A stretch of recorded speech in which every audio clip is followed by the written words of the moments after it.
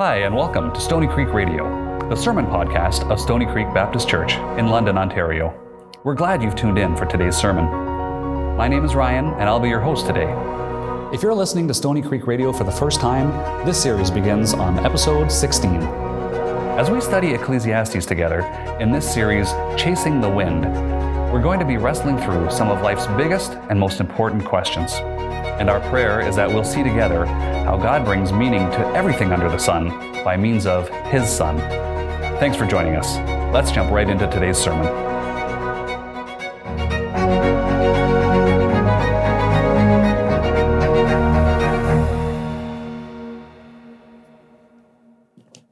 We are continuing our series in the book of Ecclesiastes. And the goal this morning when I set out was I was planning to do chapters 4 and 5 this morning. Last week I was planning to do chapters 3, 4, and 5 and stuck with just 3. And this morning was going to be 4 and 5, but we're going to just stick to chapter 4 today.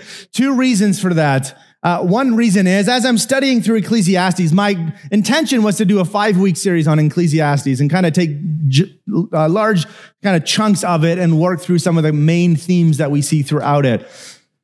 But as I've been studying, it just kind of hit me just how applicable all of this is to the days in which we are living today.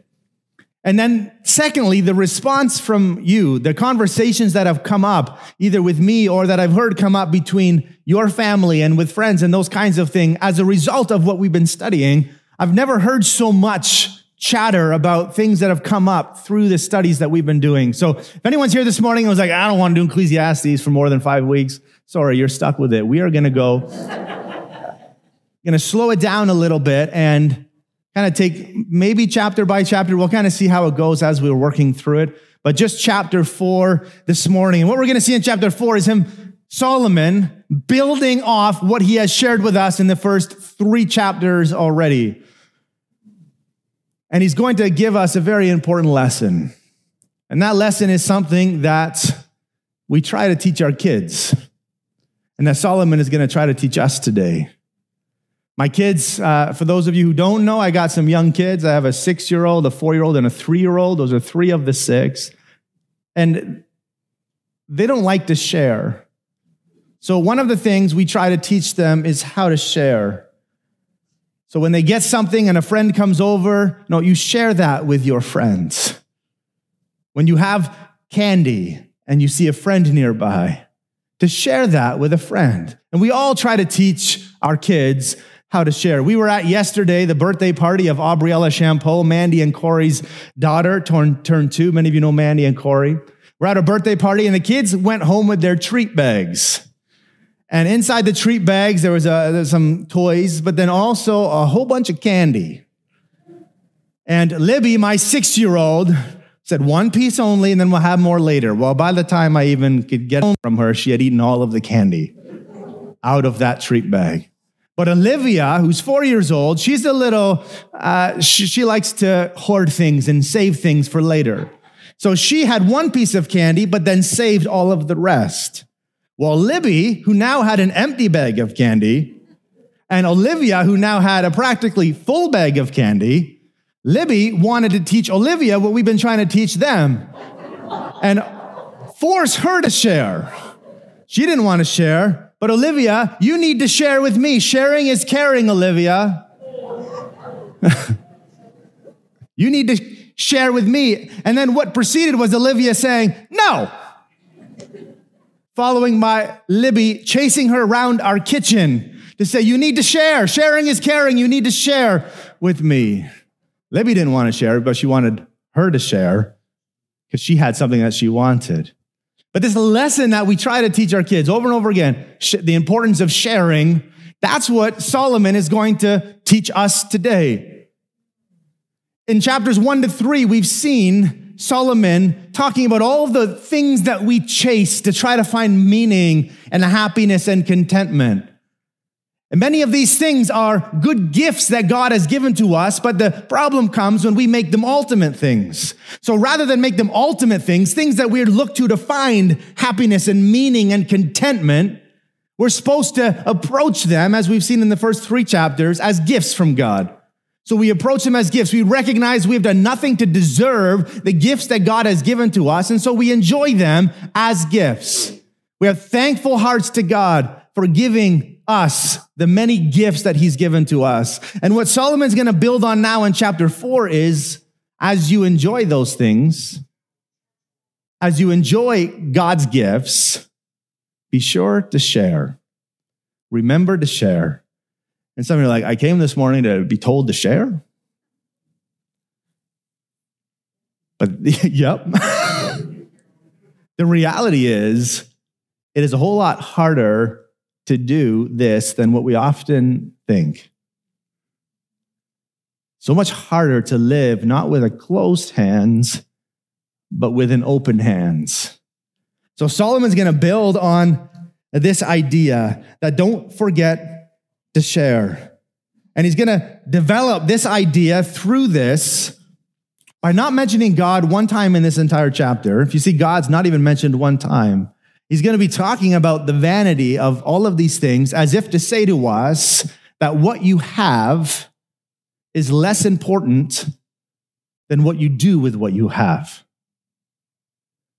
So share. How can we share these things? And what he's going to do is going to develop within these verses we're going to look at today, this truth that something he discovers, a truth he discovers. And it's this, that oftentimes when we don't share, that's the cause of our pain and the pain of others.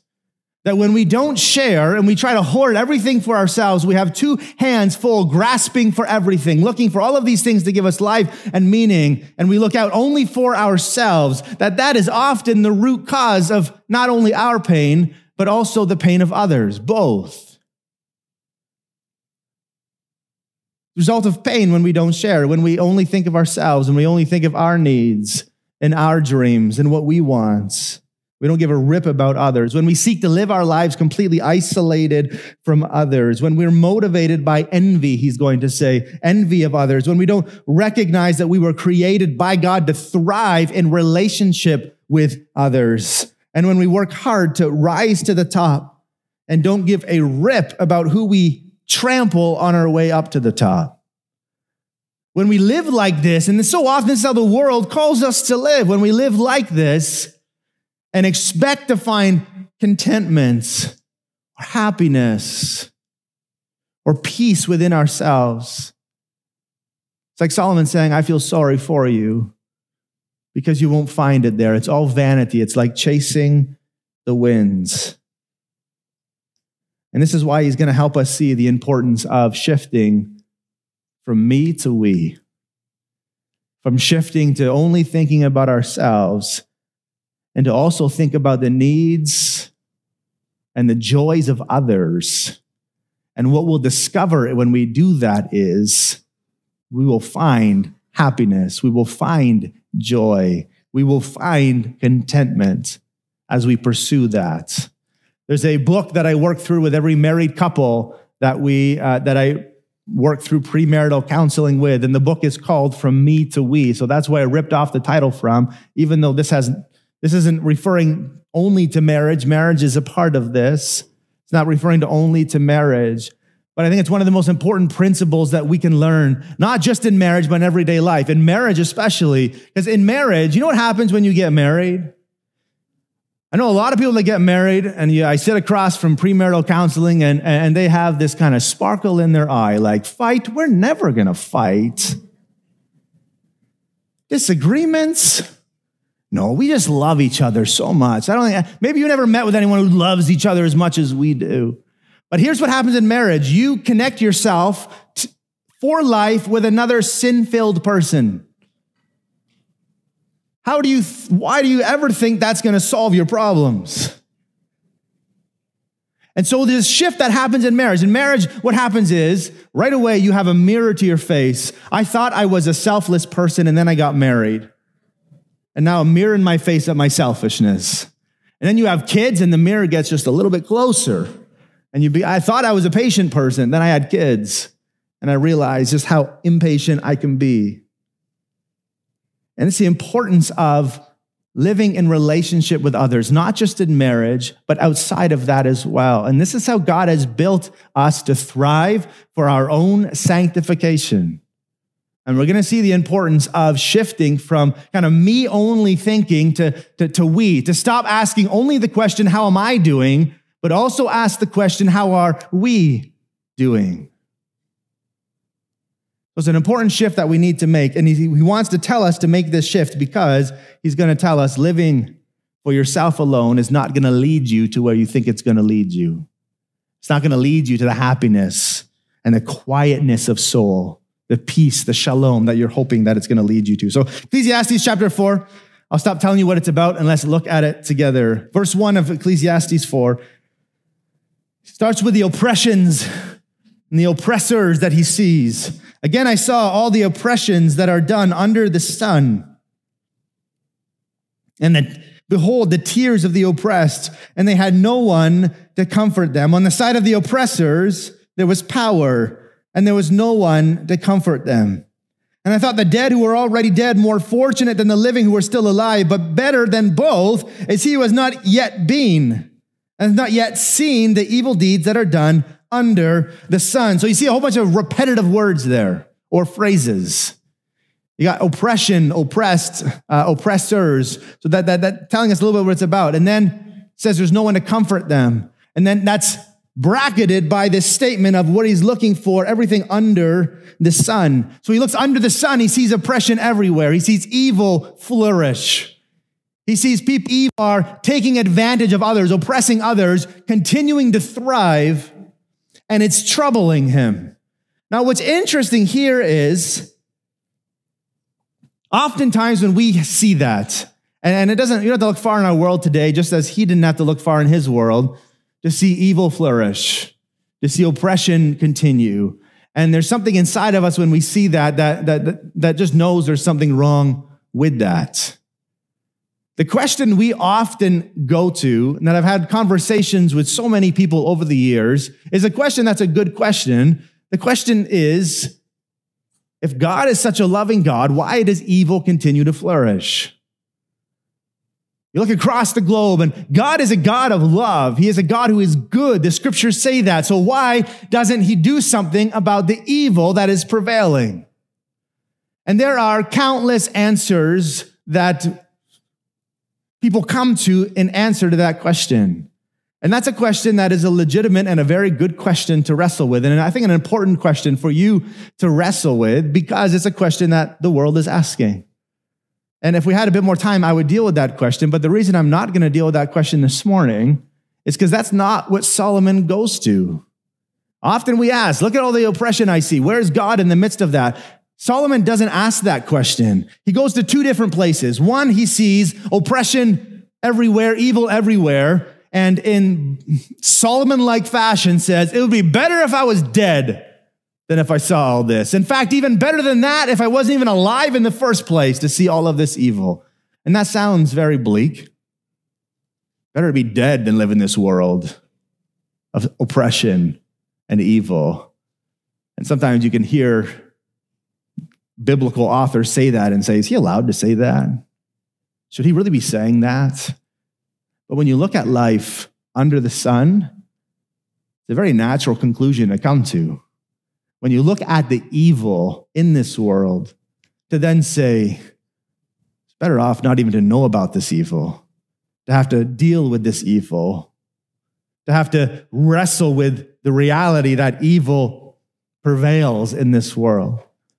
So that's one place he goes to. It's better to be dead or not. It basically goes to non-existence. It's better to not exist than to have to wrestle with the oppression that's in this world. But then the second place he goes, and the other is really the first place, but it's the other place he goes, where we often say, look at all this evil in this world. Look at all this oppression in the world. Where is God in the midst of this? What Solomon says is, look at all this evil in this world. Look at all this oppression in this world.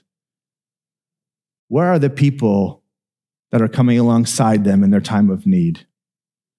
That's the question that Solomon goes to here. He says there's no one to comfort them.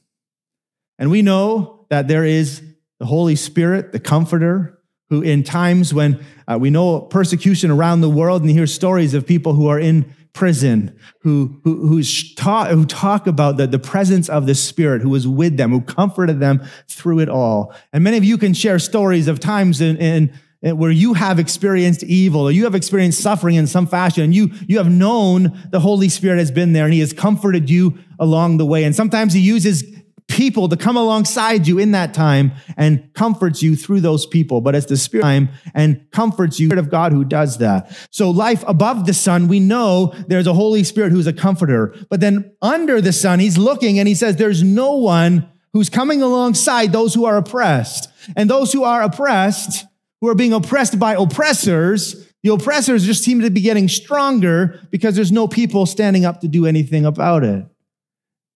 The issue he's wrestling here with is not so much that we are doing something wrong or that people are doing something wrong by our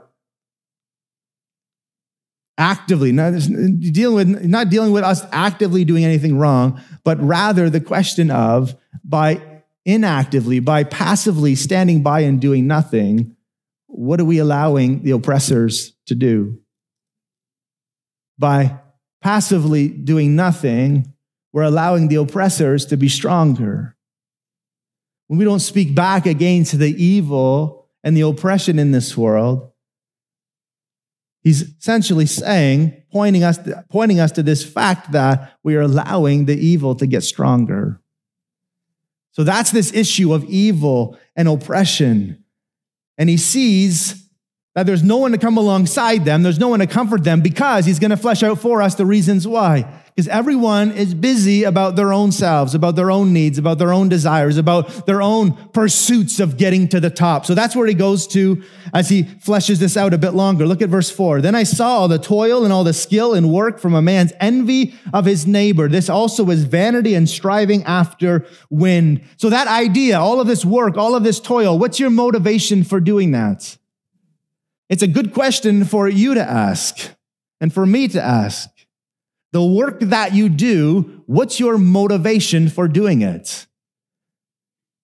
Is it for the sake of others, or is it for the sake of yourselves? And where he's pointing to here is he looks across under the sun and he sees people working and toiling, and it's out of man's envy for his neighbor.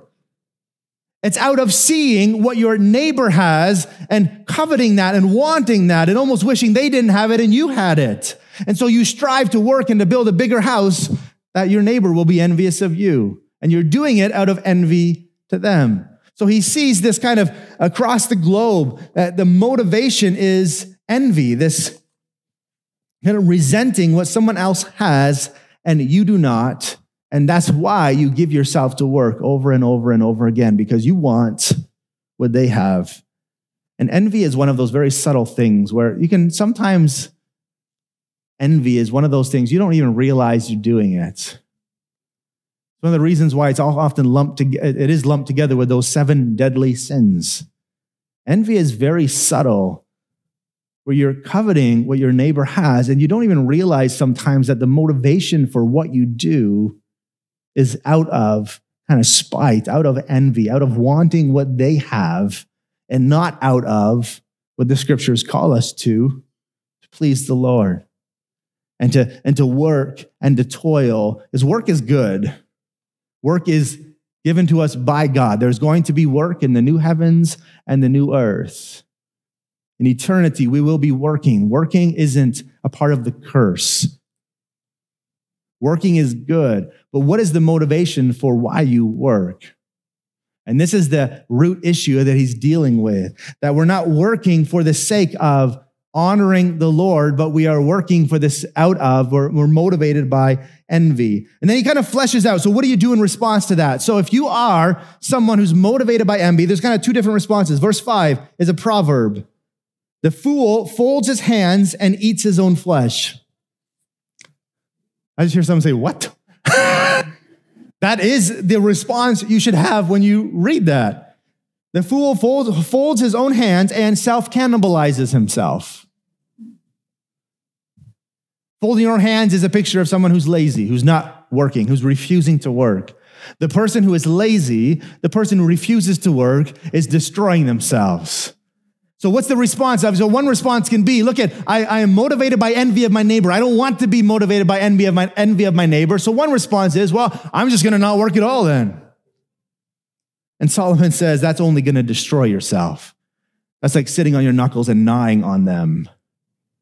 You're going to destroy yourself. So then verse 6, he says, better is a handful of quietness than 2 hands full of toil and striving after the wind. So the other response to the envy is, I'm just going to give myself the picture is of 2 hands coming together and trying to hold as much as you can. So you work and you toil and you work and you toil and you're just trying to fill your hands with as much as you can so to avoid asking any of those other questions. Kind of this art of distraction that we are so good at. The ways in which we deal with the evil and the oppression in this world so often is we distract ourselves with something else. And what Solomon is giving us here is someone who distracts themselves by just working and working and working and working. They just give themselves over fully to their work, and they work and they work and they work, and they try to distract themselves, but also hope out of that they're going to have this kind of quietness of soul or this kind of happiness or contentment. And Solomon points out that is all vanity. It's vanity. And he says, in contrast, the 2 hands full of toil is 1 hand that is closed, handful of quietness. Quietness is a word that refers to kind of this deep-seated peace, this contentment that you have in life, something that we know is found in relationship with Jesus. So better is 1 hand that is full of quietness. And what's the other hand doing then? It's open hand, generous giving, working, standing up for the oppressed, giving ourselves to works for the sake of others, for the sake of making much of Jesus. So those are the 2 images that he then deals with as a bit of a proverb. And that picture of 2 hands full of toil, one of the commentaries spoke about how it's the kind of person, it hit me in a different way as I was reading through this and studying through this. The picture of someone who's always looking to tomorrow, that they work and they work and they work. And they say, well, tomorrow it's going to get better. And I do this all the time with my kids. And the commentary, I want to just read a portion of this commentary that I photocopied here. This is what he wrote in it in response to that verse. I tend to wish my life away at the moment because we have small children at home. And I saw that and smiled. I love them so much, of course, but I do also sometimes think, surely it's easier when they're bigger. And there'll be no more tantrums and no more diapers, and the rational conversations are the order of the day. Not long ago, I was walking with 2 of my children. It was clear to anyone who saw us that things were not going very well and that Dad was living right on the edge. That's the story of my life. A neighbor observed us and said to me as we passed, "These are the best days of your life." I can assure you it was not what I wanted to hear at the time, but I realized later that my neighbor's proverbial wisdom is exactly the point our preacher, Solomon, might have made had he accompanied us in our disastrous outing. Stop chasing the wind. Stop thinking the future will be better and easier. Stop thinking that if only things were different, you would be a better person and one day you will be a better father. You don't know the future, what lies around the corner, whether good or ill. Perhaps these are indeed the very best days of your life because tomorrow you may be dead. It's a happy thought. But this is where he concludes. Live the life you have now instead of longing for the life you think you will have, but you actually can't even control to get it. This picture of someone who's always looking to tomorrow and not able to enjoy the gifts that God has given to us today. Always looking to tomorrow and not able to enjoy the moment. And Yvonne knows this. My wife knows this. I am terrible. Well, we will drive somewhere fun, and all I'm thinking about is the drive home and how we're going to get home. And I have a hard time not thinking about that and just enjoying the moment that God has placed in front of me to enjoy. And that's what Solomon is telling us here. That better to have 1 hand full of quietness and be able to give and enjoy those times as they come. When God gives them to you, and to thank him for them. He goes on to say in verse 7, again, Again, I saw vanity under the sun, one person who has no other. So that's the key for who this person is. He has no other. There's no one around him, either son or brother. Yet there is no end to all his toil, and his eyes are never satisfied with riches, so that he never asks, for whom am I toiling to deprive myself of pleasure? This also is vanity and an unhappy business. So he sees a man who had no one around him. He was completely alone. He didn't want to have people around him either. He just wanted more and more stuff. He's striving and striving and striving. And anyone who has strived after wealth, what you find when you say, I want $1 million. I want to get $1 million. You get $1 million and you realize that's not satisfying you. So you need $2 million, and it's more striving. Striving after the things of this world in that way only leads to more striving. And this is this man who has no one else around him. So it's a picture of a man who has strived and strived and strived all the way to the top, trampled whoever he wants to get to the top. He's in a restaurant. He can pay for everyone's meal at the restaurant, but no one wants to sit with him. And that doesn't matter because he doesn't want to sit with them either. And Solomon says it's all just vanity, that we were created to not go through this life alone. And it's not speaking about only marriage, because we know from the New Testament, Paul says, in fact, singleness is preferred. If you can stay single, do it. Only get married if you feel like if you think that by getting married, you can better fulfill God's mission for your life, then get married. But if you can be single like me, stay single. That's what Paul flat out says. It's not only talking about marriage here, but it's talking about the idea that we were created for relationship and that we flourish most in relationship. And when we refuse to have people around us to speak into our lives, to do life together, we're moving forward on a path that God never intended us to be on. Used the term Christian ninja before. So many people think, well, I got my relationship with Jesus, this vertical relationship, and that's all I need. And what Solomon tells us and what the New Testament tells us, that's not all you need. That God has put others around you for your benefit and for your flourishment. I just had a fly on me. Fly in February. That we were built for relationships. So if you are married, the Proverbs speak about your spouse as your aluf. It's L-L-L-U-P, alap or aluf is how you pronounce it. It's a word that means confidant or best friend. So if you are married, your spouse should be that first confidant, your first best friend. If you're not married, there should be those around you who can speak into your life, who you do life together with. Because this is how God created us to live. And if you're married, there should be those outside of your marriage as well. He's going to get to that. That should be speaking into your life, both as a marriage, but as individuals as well. That God created us best to thrive in relationship. And some of you are like, I'm an introvert. I don't need people. I don't want people. I am an introvert to the core. I am an introvert, and I know that I need people. When I first became lead pastor of this church, the way that our governance structure was set up, I was concerned that I would have too much power.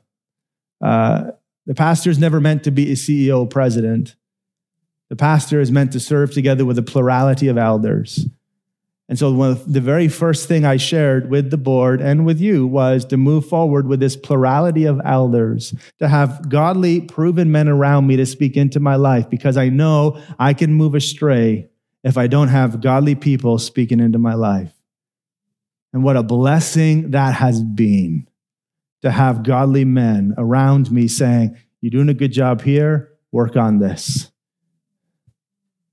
We are built for relationship. We need each other. You may think you don't, but you're only fooling yourself. This is why God has created the family of God, the church, brothers and sisters in the Lord that we can lock arms together with because we're stronger together. And he's going to move into that in this next section.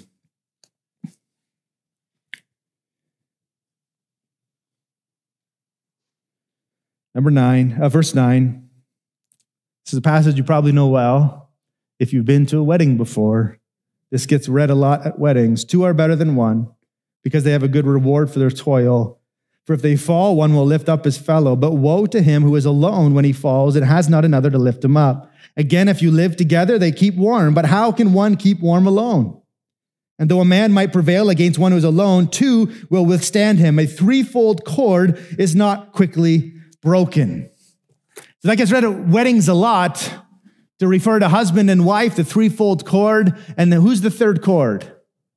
It's God. Now read that in context. Is that what that's saying?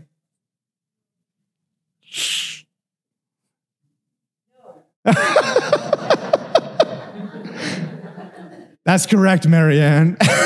And if you said yes, I would have went along with yes, because you are smarter than I am. But no, that's not the context. Now, we can apply it to marriage, and we're going to do that in a second. But the context of this is not that the third cord is God. But that is a great picture. To have husband and wife with God as the third cord interwoven throughout your marriage. And that's a biblical principle that I would affirm. But that's just not what Ecclesiastes 4 is saying here. What he is saying is 2 is better than 1. You know what? 3 is better than 2. And if he went on, he would say, and 4 is better than 3. And 5 is better than 4. Talking about the strength in numbers, what happens when we lock arms together. And there's 4 things he mentions in here as to what is the benefit of that, of why you shouldn't be doing life alone, but that you should be doing life together with other believers. 4, there's a good reward for their toil, so you can accomplish more together. One person setting up these chairs here is going to go a lot slower, be less effective than a team of people doing it. It's the same. That is true in every area of your life. So often we try to do things ourselves, and yet it would be done better if we're locking arms together and doing it together. New ideas come out. People see things differently than you do. I mean, in marriage, that's intensified. God has given you someone who sees things that you cannot see. So you do well to heed that as a gift from God. So there's strength in numbers in that way. And then if you fall, someone there to lift you up. And you hear terrible stories of people who live alone, who end up falling and breaking a bone and not able to move. So that kind of vivid illustration that is true in every area of our lives. And it's not that there's anything wrong with living alone. That's not what I'm saying at all. But this idea that when someone falls, you got someone who's going to lift you up.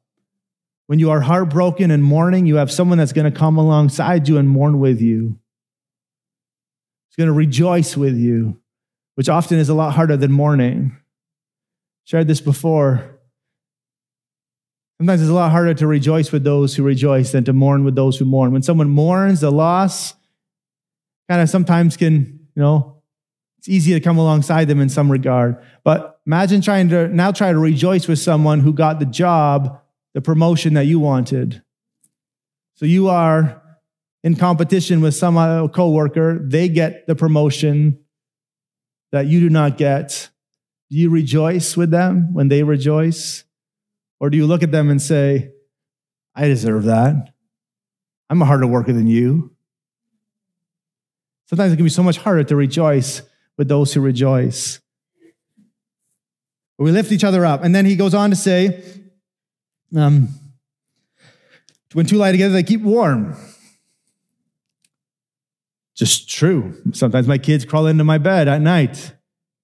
I'm cold, Daddy. Well, then get a blanket.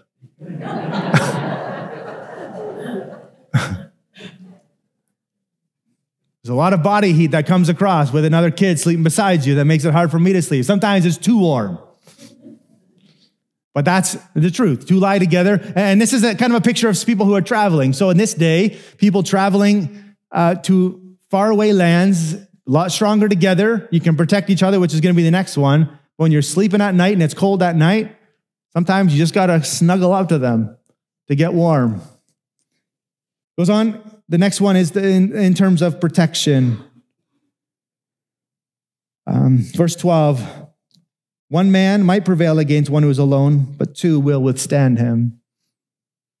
So it's this idea of protection. You're stronger together when you do life together. Threefold cord is not easily broken.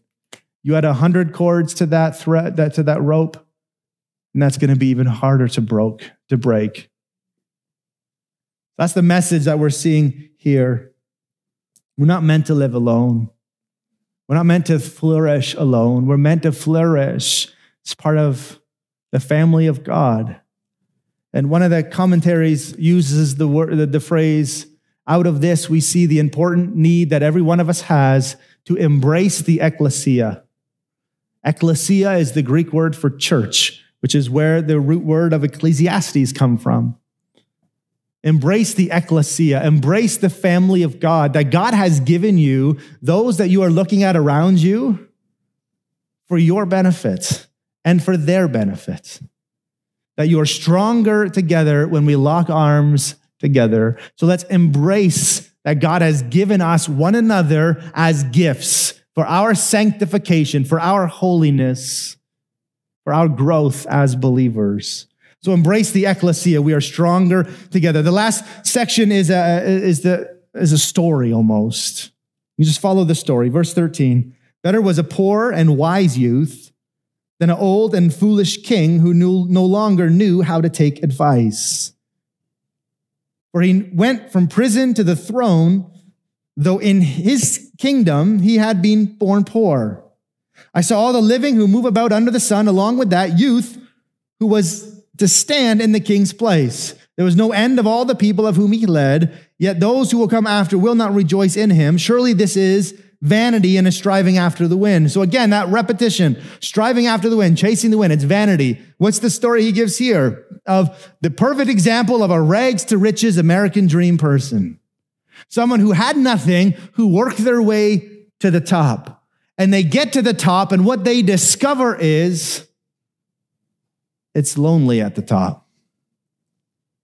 So if you are pursuing that pursuit, that aim to find quietness of soul, to find that answer to the longing that every one of us has in our heart, that there's got to be something more to this. There's got to be some kind of joy or peace beyond what I can experience in this world. If you're looking to a rags to riches type story, if I can just acquire this, and then there'll be the answer to all of my problems. I will know joy. I will know happiness. Solomon says, I feel sorry for you because it's not found there. Even in the perfect example of a rags to riches story, this man gets to the top and he discovers it's very lonely up there. So the message that he's trying to bring home to us, or maybe even a question that I would encourage you to ask at this point. No, I'll get to the question in a second. The message that he's telling us here is that God has created us to flourish in relationship. That loving others selflessly is how God designed every one of us to flourish. Putting yourself ahead of someone else, putting the interests of someone else ahead of you, as Jesus did for us, is how God created us to flourish. And what's interesting here is Solomon doesn't say, put yourself ahead of put someone else ahead of yourself, others ahead of yourself, because it's going to make you more spiritual. He doesn't say that. It's true, but he doesn't say that. Put others ahead of yourself because then you're going to honor God. And that is true, but that's not what he says. Put others ahead of yourself, and that's how you will know quietness of soul. That's how you will know joy. That joy is found in giving your life away, not in acquiring and acquiring and acquiring. And that is a counterintuitive message, a countercultural message. It's counterintuitive to everything we think. That we think if we acquire, I want, I need, if I get what I want, then I'm going to be happy. The message of the scriptures, how God calls us to live, the gospel is, that is found, happiness is found, joy is found in giving your life away. It's not how much you have, but in what you do with what you have. To live with open hands is a blessing to others. And it's going to be healthiest for you, and it's going to be healthiest for others when you live like that. I put a line in your notes, that last line in the point, living life together in community and mutual interdependence is better for everyone, including yourself. So a question I just want to challenge you with that comes out of this passage is this. What jobs or tasks can you today put by the wayside so your relationships can flourish. So often we say, what's the first response when you say, how is someone doing? How are you doing? I'm busy. I say the same thing, looking at myself in the mirror. I'm busy. And we convince ourselves we're too busy, oftentimes for relationship, because we're pursuing other matters. I'm busy. I'm too busy. So is there anything in your life that you need to set aside, maybe work that you need to set aside so you can focus on the relationships in your family? And you say, well, I'm working to provide my family a life that I never had. And that's what Solomon tells us is vanity. Don't even try to do that unless the life you never had is a life of an active mom and dad in the home. If what you're talking about is you want to give your kids what you didn't have, and you define that as more stuff and more money and a bigger house, then that is vanity. That's futile. I've talked to many people over the years, young adults who sometimes older. And you know what they've never said to me? I've never had one single person ever say to me, my dad used to drive me to school in a beat up pickup truck. And I'm just embarrassed. I've never forgiven him for that. My dad drove me in a rusty Hyundai Accent. So embarrassing. I've never forgiven him for that. Never had anyone say that to me. But you know what I have had people say to me? My dad was never home. My dad gave himself to his career. And I never saw him. And all I really wanted was to see him. All I really wanted was him to be present in my home. It's how God created us to live in family. It's how God created us to live in relationship. And so is there anything in your life that you need to set aside? Maybe you're too busy in a certain area that you need to set aside for the relationships in your family to thrive, for you to be present in your home. Maybe there's something you need to set aside that you can be more present with those in our church family. Titus 2 speaks of older building into the younger, older women building into the younger, older men even living in such a way that they're building into the younger men. Is there something that maybe you've always just said, I'm too busy to do that? Maybe later in life, I'll do that when I'm retired. Is there something in your life that you need to give up that will enable you to do that?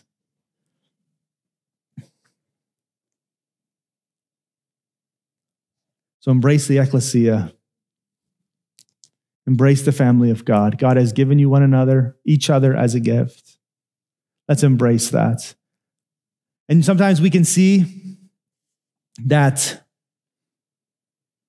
under the sun, we look at the oppression in this world, and we can say, hey, it's better that I wasn't even born. It's better that I'd be dead. And that's the Solomon answer here. But what the answer is above the sun that we see fleshed out for us in the New Testament. With Christ, life is worth the living. Because Jesus is alive, life is worth the living. Jesus died on the cross for your sin, that you can be in relationship with him. He rose from the dead, that you can know life with him, eternal life, abundant life, joy and satisfaction beyond what anything this world can even ever understand. And he is alive today, and he's at work in this world. And so because he lives, life is worth the living. You know that song? Because he lives, life is worth the living because he's at work in this world, and he wants to use you to bring about what he's doing. Not only does he want to use you, he invites you to the blessing of being used of him to make a difference in this world. To stand up for those who are oppressed, to give yourself in relationship to others in the family of God, to make yourself available to your neighbor who is far from Christ, but has asked you questions. And maybe what you need to do is stop doing some of what you're doing to make yourself available.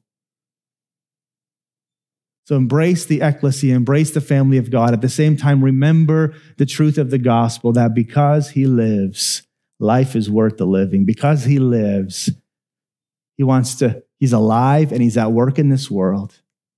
and he invites you to be a part of what he's doing. Let me pray. Father, we thank you. Thank you for Ecclesiastes. Thank you for what Solomon wrestles with here that we can learn from. And I pray for us together as a church family that you would, through your Spirit, continue to unite us together, that you would continue to impress upon brothers and sisters in Christ here to be building into each other, to be bearing burdens with one another, that when one is suffering, that we will come alongside them in their time of need.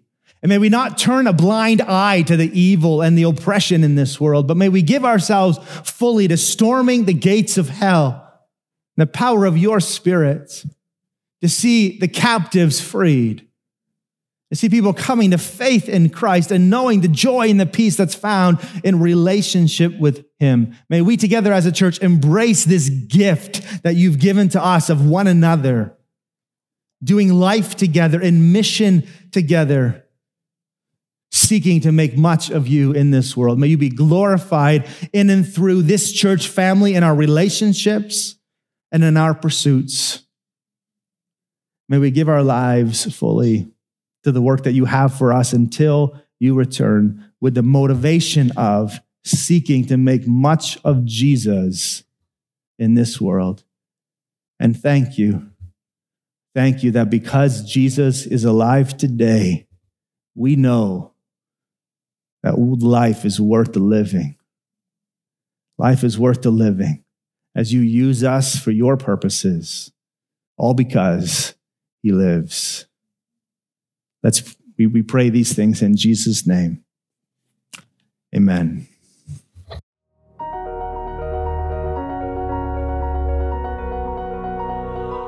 Thank you so much for listening. If you've been encouraged by our time today in God's Word, we'd love for you to connect with us on social media and let us know. You can find us on Facebook and Instagram at SCBC London. Until next time, I'm your host Ryan, and this has been Stony Creek Radio. God bless.